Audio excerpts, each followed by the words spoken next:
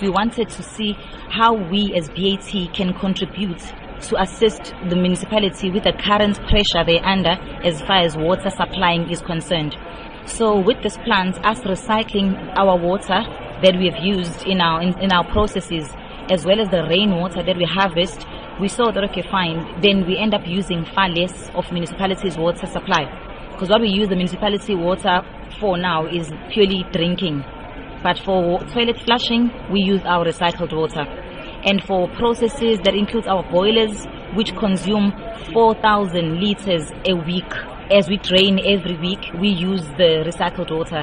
So it has actually been beneficial to the factory as well as the community, because last year alone, we used 40 million liters of the recycled water, which could have been municipality water had we not had this project in place. Tell us how exactly the project works. Okay, we harvest the rainwater and it goes to a collective tank.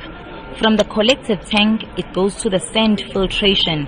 Sand filtration process removes all the big particles, the big solids and the normal general waste from the water. From sand filtration, we then go to activated carbon. When you put the activated carbon, that removes all the bad smell, the bad taste from the water, the viruses and all of that. After that process, we go to ultrafiltration. From ultrafiltration, this is where now we removed all the suspended solids.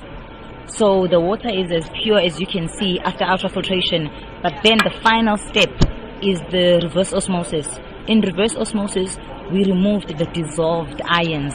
That's the final step, making the water far pure as it has no minerals when it gets to the last stage. We understand that this is a pioneering project in that none of your other branches anywhere else in the world is using it.